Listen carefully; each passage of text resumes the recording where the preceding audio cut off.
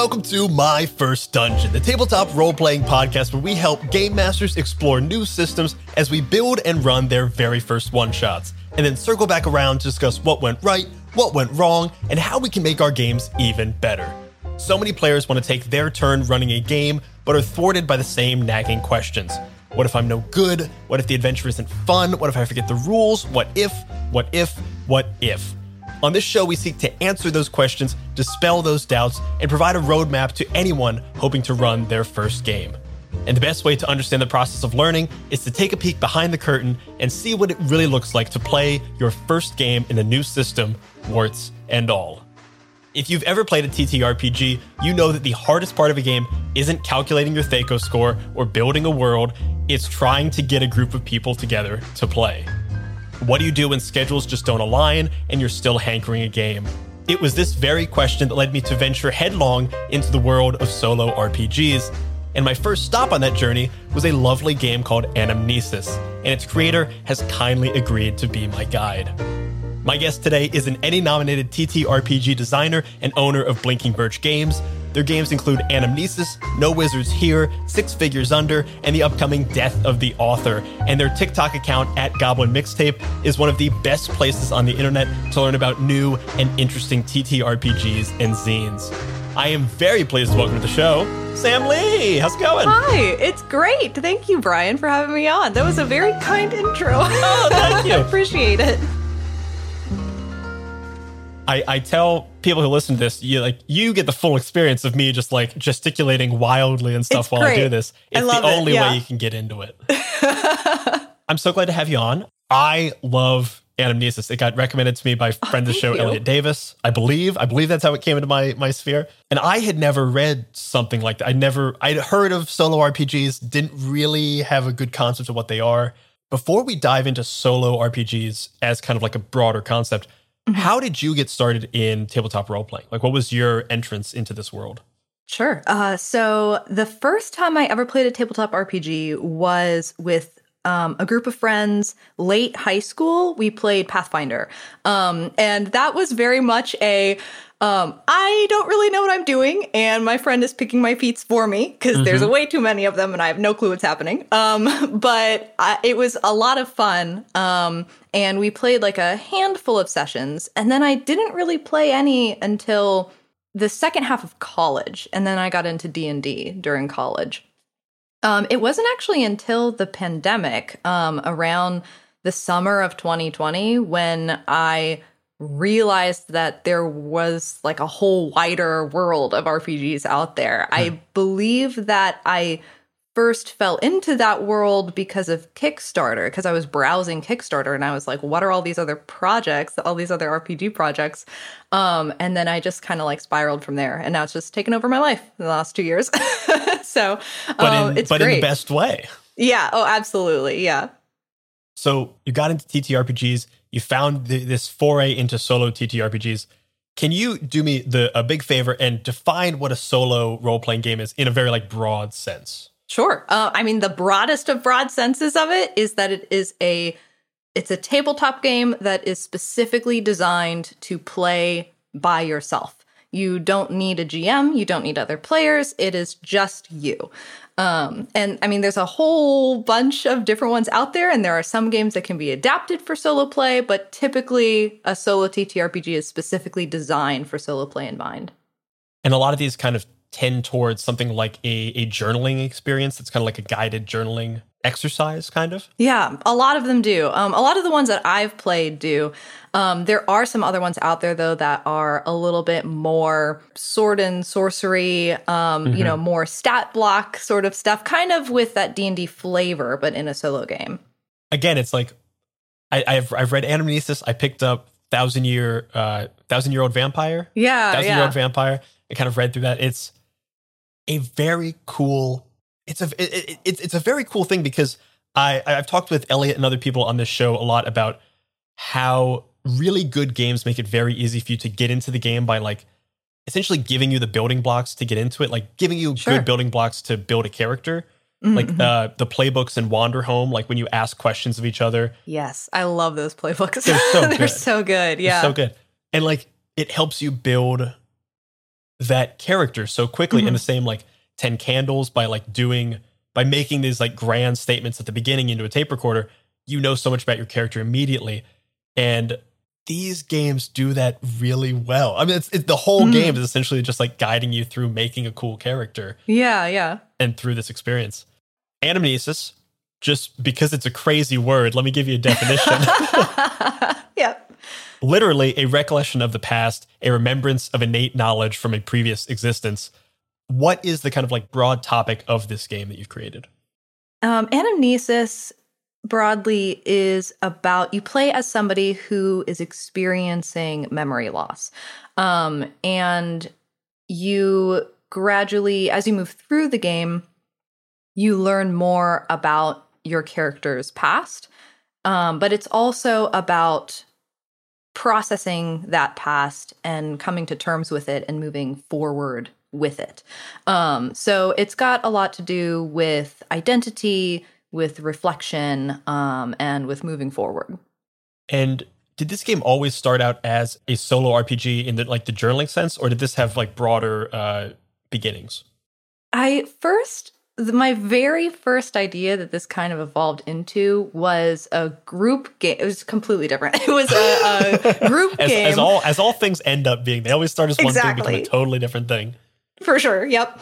So I had this thought of a game where the GM has like filled out character sheets and the players have blank character sheets. And then through play, the players gradually remember who they are and write in things in their sheet. But eventually, I don't even remember what it was that brought me down the solo game path. I think because for me as a new designer, writing a solo game actually seemed very accessible because you only have to focus on one player, right? There's not a whole lot of balance, and solo games can also be pretty mechanically light. So can group games as well. But I really liked the idea of making it into a solo experience, and then kind of just through the process of design, it became Anamnesis. We lost the character sheet, we got tarot cards. It just kind of evolved into something totally different with a different mood and a different type of experience than I was originally thinking of. That did just give me the idea, and I think this is kind of where you're coming from, of like doing a session 0 with everyone with blank character sheets, and by the end of the session, like everyone's filled out. That's cool. You start as like level 0 characters and you end the session at level 1. I like that idea. I'm probably going to do that sometime soon. That sounds great. That's great. Yeah. I love a dynamic session 0. Mm-hmm. So I have played a bunch of games, all of them involving dice, or pretty much all of them involving dice or tokens. Yeah, sure. Tarot cards is an entirely new mechanic for me. And I will be honest, I was raised Catholic. At some point in my childhood, I like mentioned tarot cards to my mother, and she got more serious than I've seen her in like her entire life. And she was like, "You can't use tarot. You'll invite the devil in our house." And she went, this is out of character for my mother. So it like freaked me out for a long time. I am going into this. So the next episode, I'm going to play this game as a solo game and kind of record it as kind of a radio drama. Oh, awesome. And I don't know anything about tarot cards. I bought a deck from a shop. Perfect. I haven't researched them. If I go into this first game, knowing absolutely nothing, will I be able to play it? Yes. That is the goal, anyway. Right. That is the way that the game has been designed. Whether it works in that design, I sure hope so. But I really, really wanted Anamnesis to be accessible to people who are not experts on tarot, who don't know a lot about tarot. And in fact, when I first wrote Anamnesis, I didn't know a lot about tarot. I kind of learned as I was writing the game. So I think I only owned one deck of cards at the time, and now I have like 4 or 5 tarot decks. It's fine. And so I have kind of some instructions in the game that are about that too, where it talks about how, yes, you can use like the traditional meanings of the cards, but also, you can use a tarot guide, whether you're cards come with one or whether you use an online one.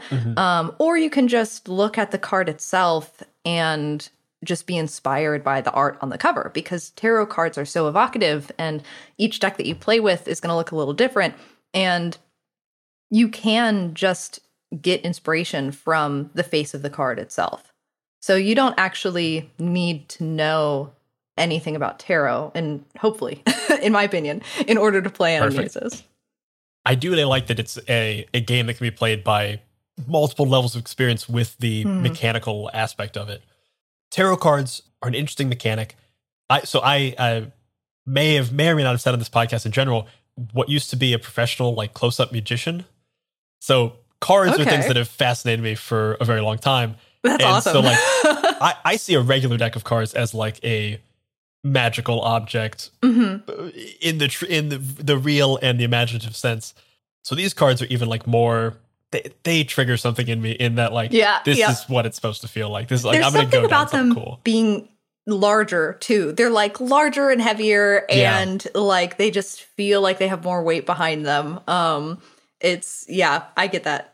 So for anyone who hasn't ever held a deck of tarot cards, it is like a longer deck than a deck of cards, and there are more cards than the 52 in the normal deck. Normally, they're like the kind of cards you might be familiar with, which are similar to cards in a like regular bicycle playing card deck, which are the minor arcana, and then there is the major arcana, which is a selection of how many cards? 23? 22, I think. 22 cards that are very different, like the Magician, the Wheel of Fortune, the Hierophant. I believe that's how you pronounce it. I'm always worried about mispronouncing it. Hierophant. And each of these has a significant meaning in some kind of either divinatory or self-reflective way. So like looking at a tarot card reading as you flip cards over, it allows you to like kind of intuit something about yourself. That's one of the things that I love about tarot. My first understanding of tarot, I was not raised Catholic, but I was raised Episcopalian. And so my parents were not like, oh, no tarot cards in the house. But, I grew up with kind of the impression that they were this like divinatory tool in the sense of like, oh, like people use them to try to tell the future. Same. And like that there's kind of this weirdness around it. But I had a friend like a couple of years ago who's really into tarot, explain to me that it can be used a lot in that type of self-reflective way. In, when you do a reading, the way that you interpret that reading is really entirely up to you. And so it can bring out thoughts or feelings that you might not realize that you had before, or it might kind of show where your focus is. It can kind of provide some clarity or just some like things to think about. So I really like using them as a way to kind of process things and to kind of, in a way, like problem solve, right? Like, is there something that I can get through a reading that is going to give me new ideas? So I did a little bit of research on tarot cards, just kind of like, because I also, when I was raised, I also thought of them like you as like divinatory, future telling, type things. And hearing that idea of kind of like looking inwards, someone once told me a thing that has remained true for me for a long time, that if you're deciding between two things, assign one heads and the other tails, and then flip the coin. And as it is in the air, you'll know which one you actually want it to land on. Oh, I love that trick. You know what I mean? Yes. By the time it hits your hand, you know which one you want it to be. And this feels just like a complicated version of that. Yeah, I think so. That's a really good way to put it. I love the one where, the coin flip and then you see what it lands on. And then if you're disappointed by what it lands on, you know that you should actually be going with the other option, right? Exactly. Yeah. But yeah, that's a good point. It is kind of similar in that way. I do think tarot is going to be a thing I explore more in the future, kind of in the sense that it was originally meant for readings and various things. But as far as the game goes, can you talk me through a little bit of actually playing this game? So it is a journaling game. You're going to be turning over cards to find prompts and then essentially responding to those prompts. The game is divided into 5 acts. Can we real quick run through kind of each act and roughly what a player is going to be experiencing in each one? Sure. So the first 4 acts are associated with a different suit of tarot. Different decks can have different suits, but there's always going to be 4 suits in a tarot deck. So you can always like reattribute them to different suits. But the traditional suits are pentacles, swords, wands, and cups. And so each of the first 4 acts of Anamnesis use one of those suits. So in the first act, your character wakes up and they take in their immediate surroundings, and they also take in themselves. They might hear what their voice sounds like. They might look at the clothes on their body. They might notice a scar on their body. And so it's really about like self-examination and examining your immediate surroundings as you are kind of first slowly trying to understand who you are and what happened. And then the second act is about walking around town. So you are in a town or a city, and you have been here before and you're very familiar with it, but you can't remember it. And so it's about what you might see, the buildings that you might see, the people that you might see as you're walking around, and what memories those spark, but like what feelings they evoke. There's a prompt that's like, you see a place of worship, how does that make you feel, right? Things like that. You see a couple of parents with a kid, how does that make you feel? And so it kind of brings you through like your relationship with this environment. And then in the third act, you find your home. So you manage to figure out where you lived, or you stumble upon it, and you enter your home, and then you walk around your home. So you learn a bit more about yourself through moving through the rooms of your home, through looking at the books, looking at a journal, taking in the space. And then in Act 4 is different than the first 3 in that it's more about processing what you've learned and how you are like coping with what you've learned. So it has prompts that are more about how different ways in which people process things. So one of them is about going and seeking out art, and kind of like, what art do you seek out? How does the art that you seek out help with processing kind of what you're going through? There's another where you write a letter to somebody that you don't send. So what are the contents of that letter? What is that about? And then in the final act, you don't use the minor arcana, you actually use the major arcana. And essentially you pick one of the major arcana to represent who your character is now, and you figure out what your character does to move forward. It's a very like full circle type of experience, because I know at the start you are given a shadow, one of the major arcana that kind of represents you, and then by the end you get to now choose, whereas everything up until then is reactionary. That one is the first step into a new space. Oh yeah, I really, I very much wanted the final act to be a choice that the player is making rather than a random card draw, because it's to kind of represent that character taking their future into their hands, and defining their own identity. And I think it's also at that time in like kind of any character creation process, a good chunk of it is figuring it out. And then this is, now I know what the answer is. I don't need to be prompted. I can just take it for myself. Sure. Very cool. I'm very excited to play.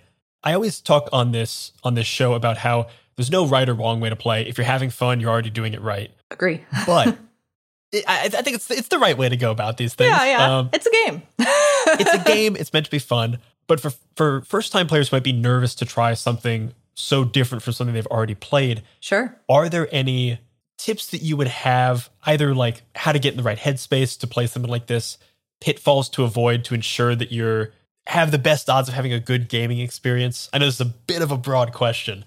Sure, yeah. But any advice you'd give to first-time players of any solo RPG? I think that I would actually try to go into it without much expectations, and especially without a specific story in mind. So a lot of like solo RPGs, especially these journaling ones, are ones wherein you create a story as you are playing. And I mean, the same can be said for other role-playing games. But if you kind of know what you want the end of your story to be, I would recommend to kind of keep that a little bit loose, keep it malleable, because different stories are going to give you different prompts. And if you really kind of go with the flow of it and let it take you in unexpected directions, it can really lead to a type of story that you never really thought that you would write. It can lead to directions that you never would have found yourself in otherwise, and that can be really exciting. It can also kind of broaden your horizons as a storyteller and a writer. So I think my biggest suggestion would be to just see where the game takes you instead of trying to tell a specific story. And then also to like take breaks. You don't have to like play a solo game all in one setting. A lot of solo games are designed to be able to play in one sitting, but you know, some people really love to just completely immerse themselves in it for like 4 hours. I can't do that normally. Like normally I don't have a good 4-hour chunk of time where I want to play a solo game for 4 hours. So I usually will break things up and just do a couple of prompts at a time, and kind of write over the course of multiple days. But then also like another thing too is with a lot of these games, they're called journaling games, but you don't have to write all of the entries. I would say that record your thoughts in whatever way sounds most interesting to you. So you can write them down in a journal, but you can also create an audio log.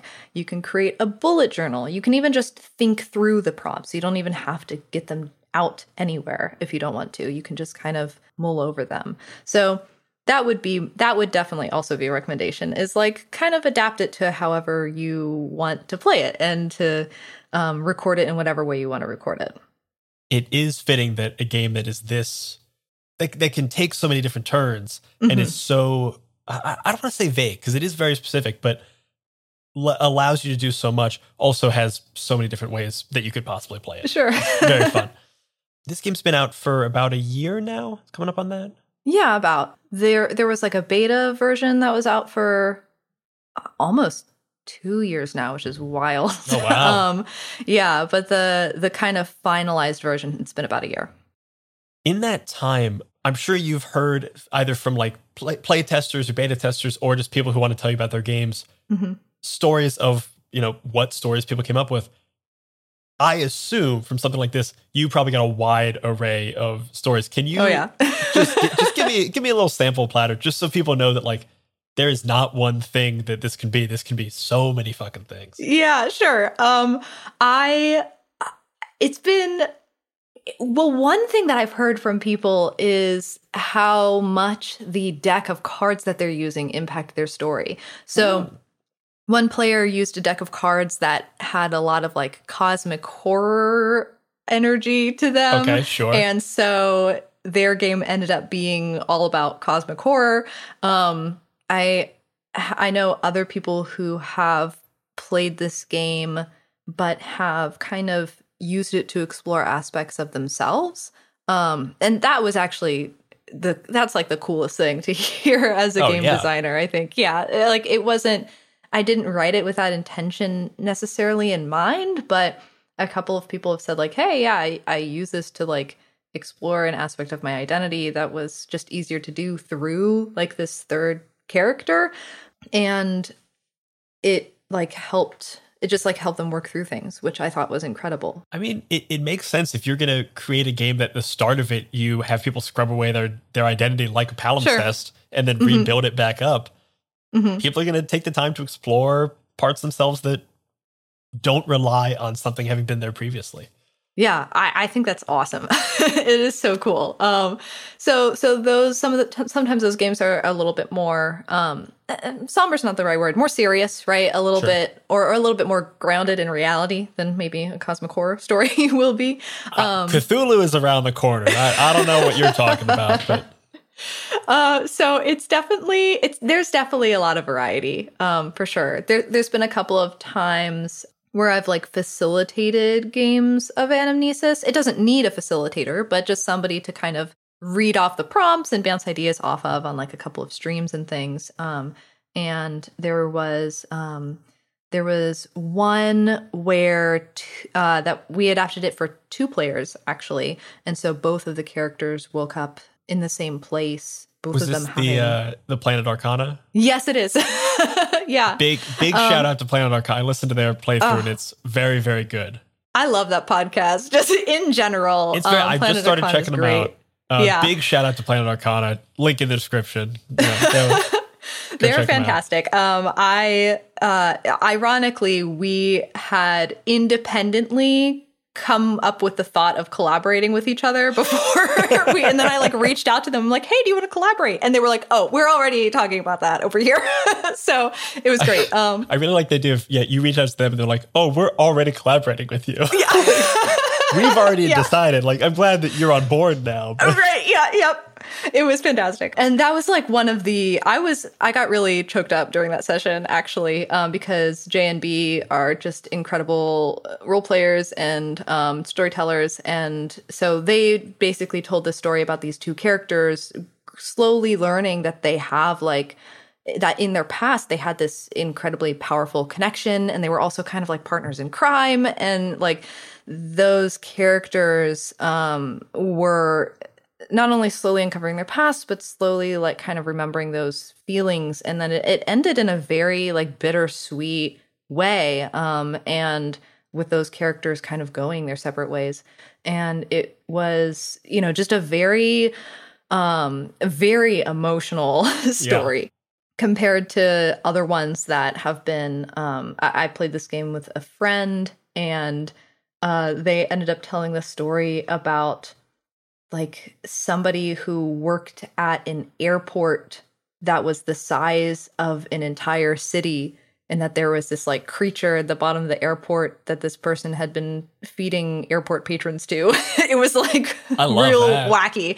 Yeah. So it definitely has a lot of variability. I specifically wrote Anamnesis to be both genre and setting agnostic, so that you can play it in any sort of setting, any time period, with any genre. One of the things I love about the digital version of this game is it came with a PDF of the game with designer commentary on it, which I thought was like, the second I saw that, I was like, oh, any game I ever create, I'm going to do that. It's such a great idea. Awesome. I got the idea from Aaron Lim, who did designer commentary for An Altogether Different River. That was the first time I'd ever seen it in a game. And it was like a PDF that had like the sticky notes on it. Right. And I read the whole thing and I loved it so much. And I was like, why are other people not doing this?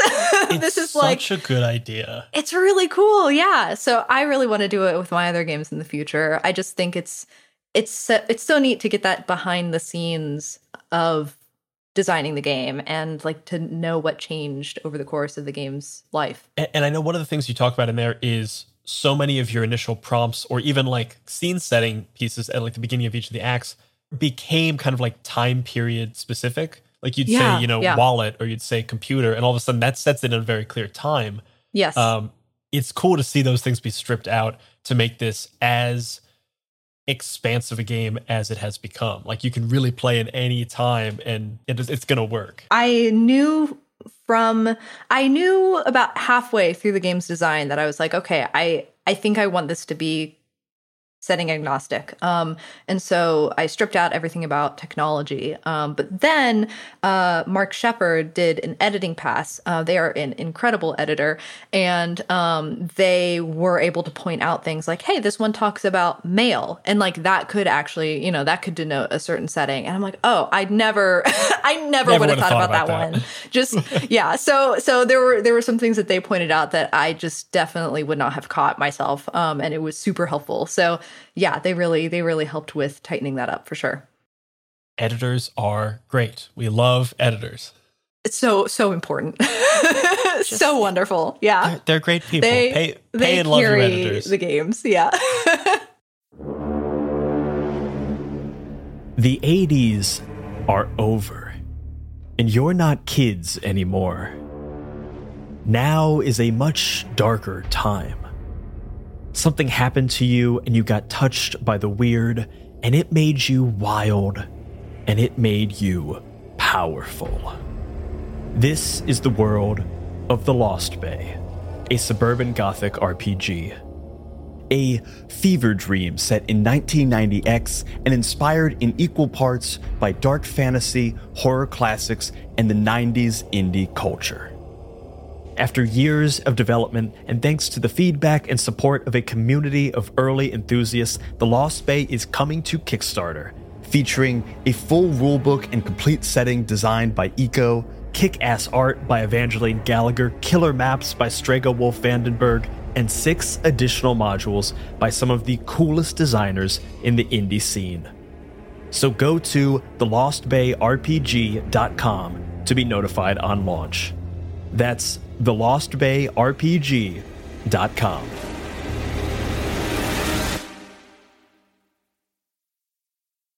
We love editors. We love whole teams on the show. Who else was involved in this game? Because I know it starts out as just one person, then very quickly it snowballs as you get illustrators and you get editors and you get fact checkers and all that stuff. Who are the other people involved in this project? Sure. So the layout artist is Thomas Manuel, who is also a game designer and who also runs the Indie RPG newsletter, which is... I didn't put that together until just now. As you were saying it, I was newsletter. Like, Thomas Manuel, like that, I know that name. Why do I know that name? Great newsletter. Yeah, that was like the first RPG newsletter that I subscribed to. I'm still reading it. It's fantastic. He does awesome work. Oh, that's so fun. Okay, that just blew my mind. Okay, great. now I'm back. And then the artist is Victor Winter, and Victor just did like a truly incredible job. Victor's also like a very close friend of mine, and so it just is really meaningful to have their art in the game, and they just really captured what I was like the kind of tone and the mood that I was going for so well. I don't know how they did it. It is hard to do minimalism well, especially when the game can be so many things. And I think these like very simple but like impactful illustrations do really add to the game. It's very fun. Yeah, it's fantastic. I was originally going to use public domain art for Anamnesis. And like kudos to public domain art. Like everybody should use public domain art. It's great. You should absolutely do it. But I was like, I remember sitting in the car one day chatting with Victor being like, yeah, I got to find this public domain art for stuff. And I was like, wait, hey, Victor, like, do you want to do the art for this? And gosh, I'm so glad. And they're sitting there like, yeah, I've been waiting for you to ask. Yeah, literally. Yeah. So you've been working on this for 2 years now? Come on. It was great. It was like fantastic. The whole team was amazing. And it was also, Anamnesis was my first time working with collaborators on a game. And so I was very new to all of it.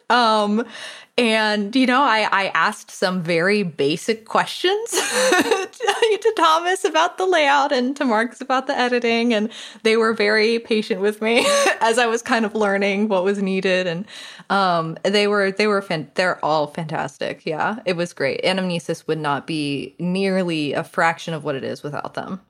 There's a quote that is hanging above the bathroom of a cafe that I like in the West Village that I think it's attributed to Edgar Allan Poe. And it says, "Go look a fool, 'tis the secret of a wise man." And I was like, that's great. Like, you got to ask the dumb questions. It's the only way you learn how to do anything. Absolutely, for sure. Going from working completely solo to adding collaborators, anytime you add collaborators into a thing, things just get better. Like, 4 minds are just better than one.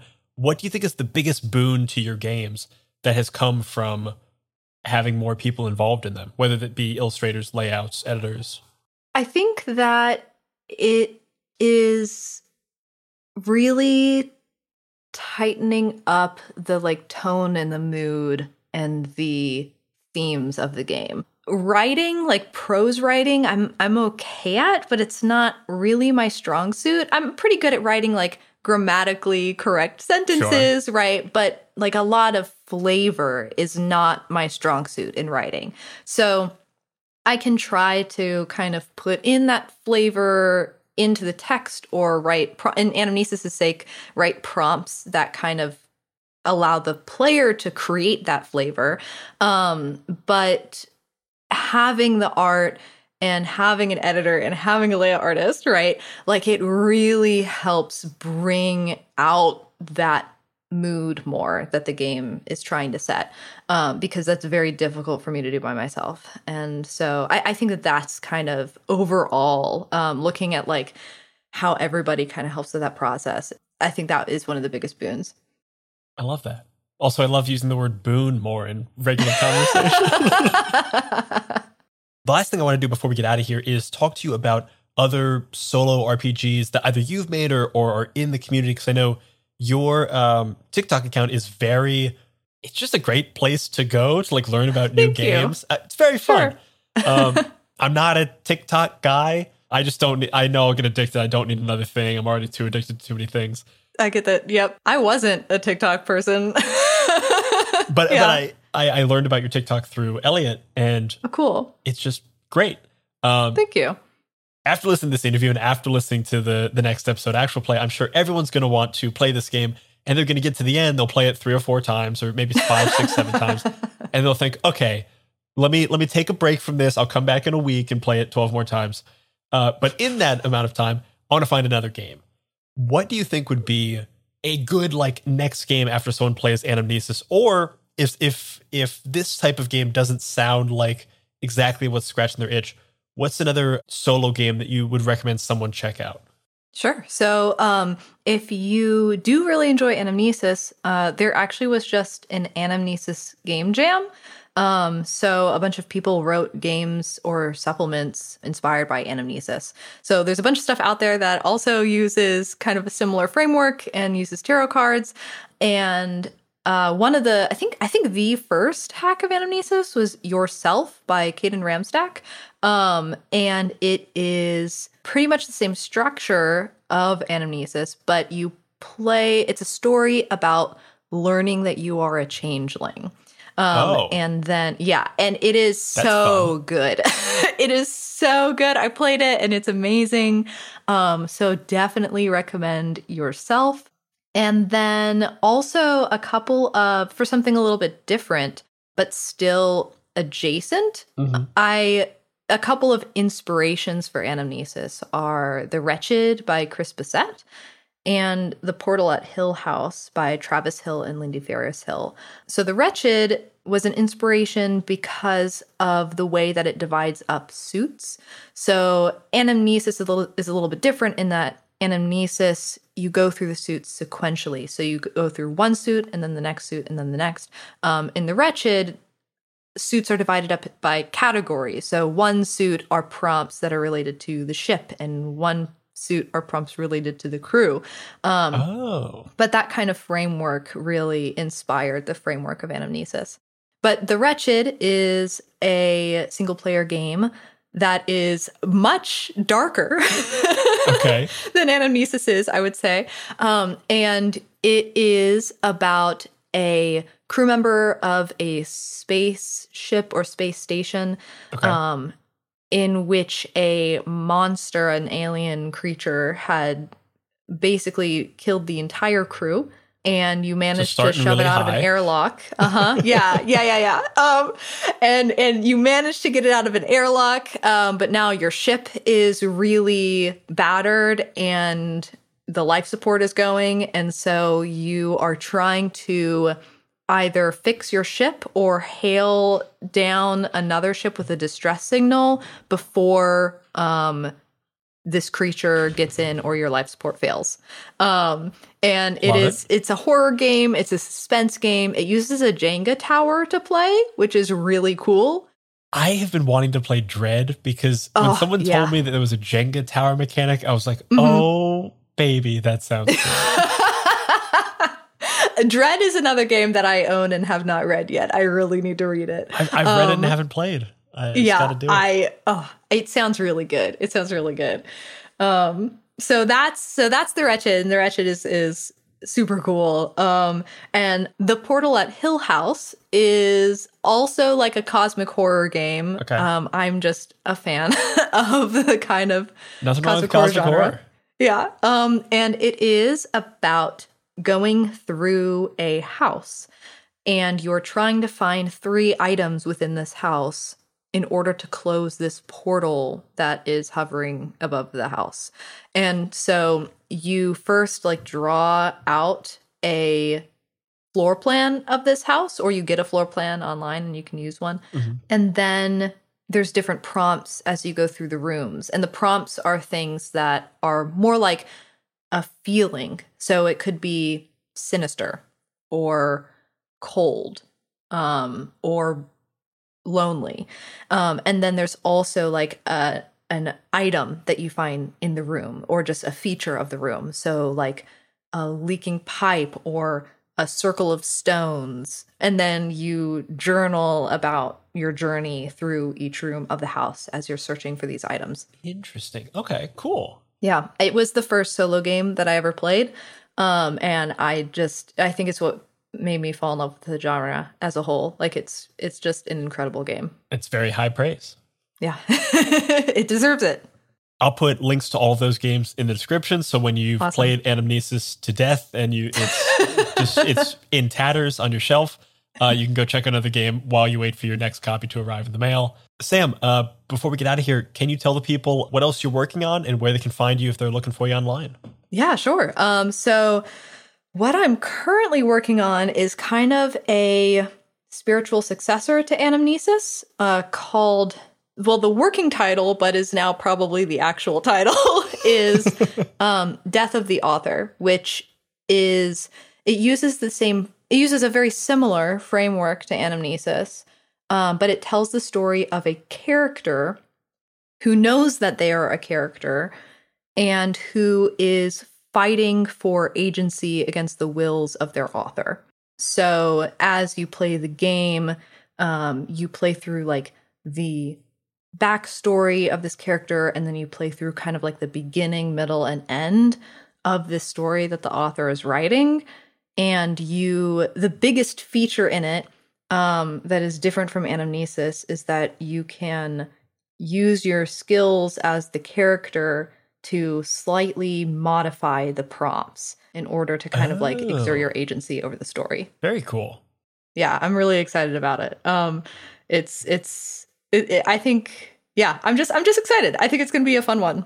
And there's an Ashcan or a beta version of that out right now? Yeah, I'm calling it a demo.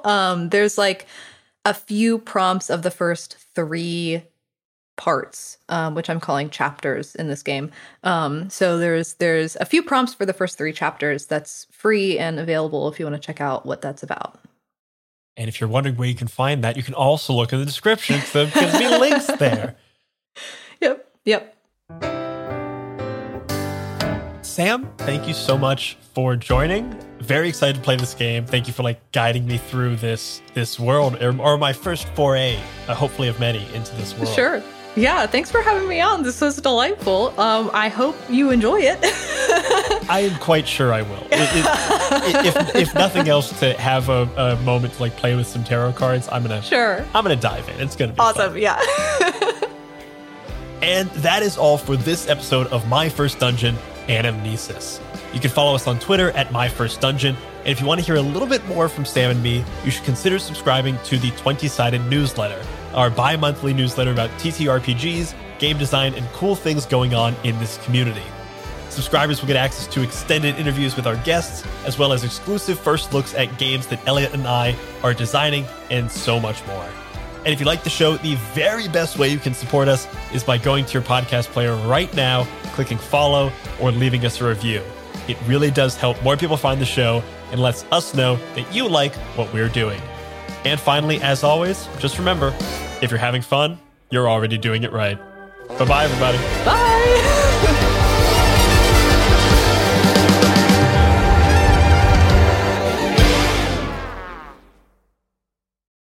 If you're hearing this, that means you listened to every last second of this episode.